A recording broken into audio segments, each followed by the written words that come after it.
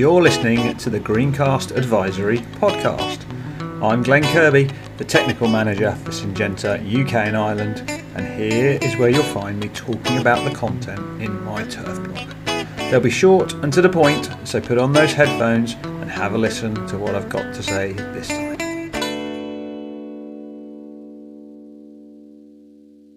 So you know the score by now. We are looking at, in this series of this podcast, the application quiz we did with ICL. This one, I'm going to take a look at 4 of the questions because they combine quite nicely. And interestingly, this was the section that people struggled with most. So I'm going to take a little bit longer here. I'm going to try and connect the dots on the 4 questions and explain the concept, hopefully, for everyone, and try and make it as simple as possible. So in this series, I'm going to look at 4 questions. First question was, which is the most effective way to significantly adjust your water volume whilst achieving a high quality application? So in this question, we were looking at, do you change the water volume by going faster? Do you change your nozzle? Do you change your pressure? The next question I'm going to look at is, what happens if you increase spray pressure? Do we increase drift? Do we reduce drift? Do we increase penetration into the sward? Do we change the percentage of coarse droplets? So what goes on when we actually increase that pressure? The next question was, nozzle sizes are measured in numbers, with the smaller the number representing smaller orifices. By selecting a smaller nozzle, what happens? Do you change the percentage of fine droplets? Increase those fine droplets? Do you increase the water volume? Do you decrease the percentage of fine droplets? Or do you enable yourself to spray faster? And then we looked at droplet size. So in this question, I was trying to establish how much people understand about what coarser and finer droplets do. So would fine droplets or finer droplets lead to more liquid remaining on the leaf but increased drift, less liquid remaining on the leaf and increased drift, more liquid on the leaf and reduced drift, or less liquid on the leaf and increased drift? Now, so you get the drift. This is all about when you're setting up your sprayer and you're thinking about water volume, what is the best way to achieve that water volume? Now, with sprayer calibration, there's a number of things we can adjust. We can adjust our forward speed, we can adjust our pressure, and we can adjust our nozzle size. All of those things are going to have an influence on the amount of water we deliver. So what I would suggest you do if you're looking to calibrate a sprayer and set something up, first of all, you want to understand that water volume.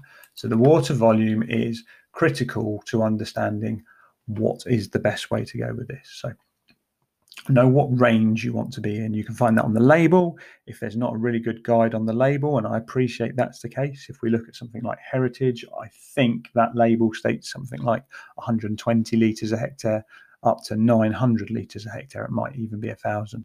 That is a huge range of water volume. So in that situation, ask someone who has a background in that technology, someone who's selling it to you, or get in touch with us at Syngenta and we will give you that advice. And the truth is, you're going to be applying it at different volumes depending on what you're trying to achieve. So know what you're trying to achieve and know what the water volume is. Next step I would do is look at your area you are treating. So if you're treating greens, you probably need to drive at somewhere around 3 to 5 kilometers an hour, depending on what your setup and how close bunkers are and the equipment you've got. And establish that safe forward speed. If it's on fairways, you might be a bit quicker. Some fairways you might not be that much quicker.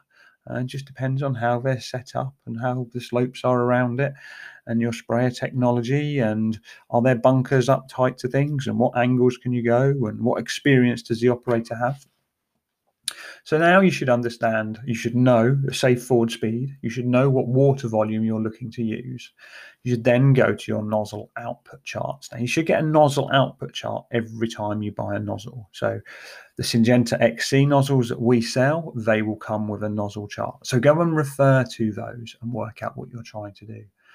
And what that will do is it will guide your forward speed, which you set for as a safe range, against the water volume you're trying to achieve, and then you can locate the pressure you're trying to work in. Now, this is the key bit. So when we're looking at optimum pressure, there is generally quite a wide range on those nozzle output charts, but it's really important that we try and keep them in the optimum range. And the optimum range for all nozzles is 2 to 3 bar.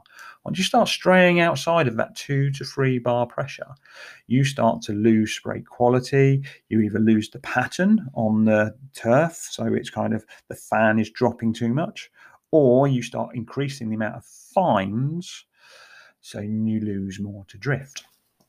And we don't want to be losing any of it to drift. We want as much of it in the plant, around the plant, as we can possibly get.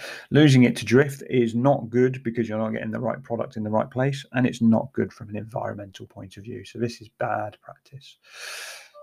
So look at your pressure. 2 to 3 bar is what you're trying to achieve. If you can't do it with that nozzle, then you need to change the nozzle. So that kind of answers that question. So if you're thinking about how to adjust your water volume and keep and maintain really high quality spraying, then you need to adjust those nozzles. You cannot do it with a forward speed or with pressure, because forward speed will move you into an unsafe range potentially, or too slow to do the job. Both are bad. Or it will create too many fines, which you can lose to the atmosphere, or if you're going too low, it means your spray pattern will be lost. So adjusting your nozzle is the best way to adjust that. Now, that's all linked into the what happens if we increase spray pressure question. Well, if we increase spray pressure, we're increasing the chance of drift. All nozzles will create a set pattern of nozzles. The larger the hole, the coarser the droplet. So the larger that number, if we look to the Syngenta nozzles, we've got the 025, which gives us our smallest droplets, the 04, which gives us our middle range, and the 08, which is the largest. So the 08 will give us the largest percentage of coarse droplets. But whenever we change that pressure, if we tweak that pressure up, what we're doing is we're increasing the percentage of fine droplets that come out. So you can have a very coarse nozzle like the 08. If you up the pressure on that, you will still get far too many fines that will miss the target and get lost to the atmosphere. Really not good practice. So by increasing spray pressure, we increase the chance of drift. That is not good. So I've kind of touched on the nozzle sizes as well to answer that question. Nozzle sizes are measured by numbers, and the smaller the number represents those smaller orifices. So by going to a smaller nozzle, we increase the percentage of fine droplets. Now, whilst I talked about fine droplets being very drifty and the potential to lose them to the atmosphere, which is not good because it goes into the environment and it's not on the target we're aiming, the benefit of a fine droplet is it will stick on the leaf much more. So the finer droplets will stay on the leaf much more. So when we're thinking about products and we're thinking about where we want to target them, the finer droplets, so the smaller nozzles, are very much for targeting that product onto the leaf. So if we think about the Syngenta portfolio, if you're looking at something like Rider, which is a pigment that you want to stay on the leaf, finer droplets, smaller nozzles are great. If you're looking at something like Medallion, which is a contact fungicide, we want that to stay on the leaf on good coverage, so fine droplets are great. But we don't achieve that by upping the pressure. What we'll achieve that with is by putting a smaller nozzle in and keeping the optimum pressure range there.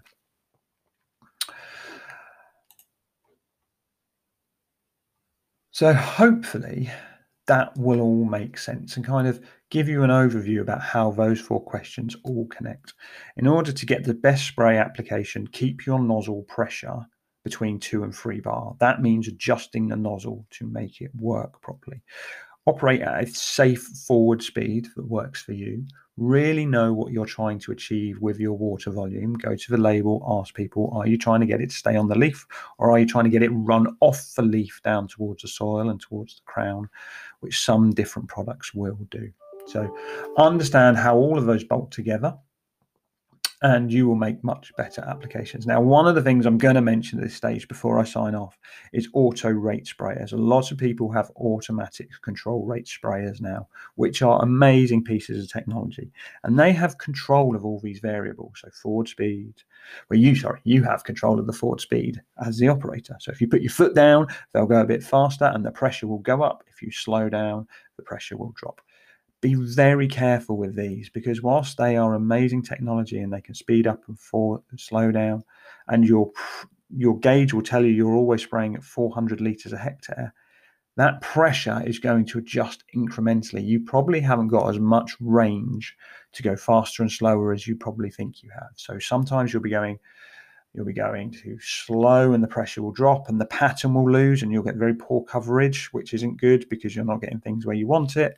And sometimes you'll be going faster, so you'll be creating more fines. You might get really good spray coverage across the nozzles, but you would lose a lot more to the atmosphere through drift. So be very careful when you're using those auto rate sprayers. You probably have a smaller range to go faster and slower than you believe. Something I would always recommend people do is take a permanent marker and draw a very clear line on that pressure gauge where 2 to 3 bar is, because the red, yellow and green lines that you get on those gauges tends to be a bit more optimistic than they probably should be. I think those lines are more about the engineering capabilities of the sprayer rather than the optimum spray range for the nozzles that are on the back. So take a little time to have a think about it. If you've got any questions, get in touch. This is something I'm going to try and clear up a bit more, because from these questions we did, it became quite clear this is an area people haven't got a great grasp on. So I'm going to really try and clarify and crystallize my message. Watch out for more information on it soon,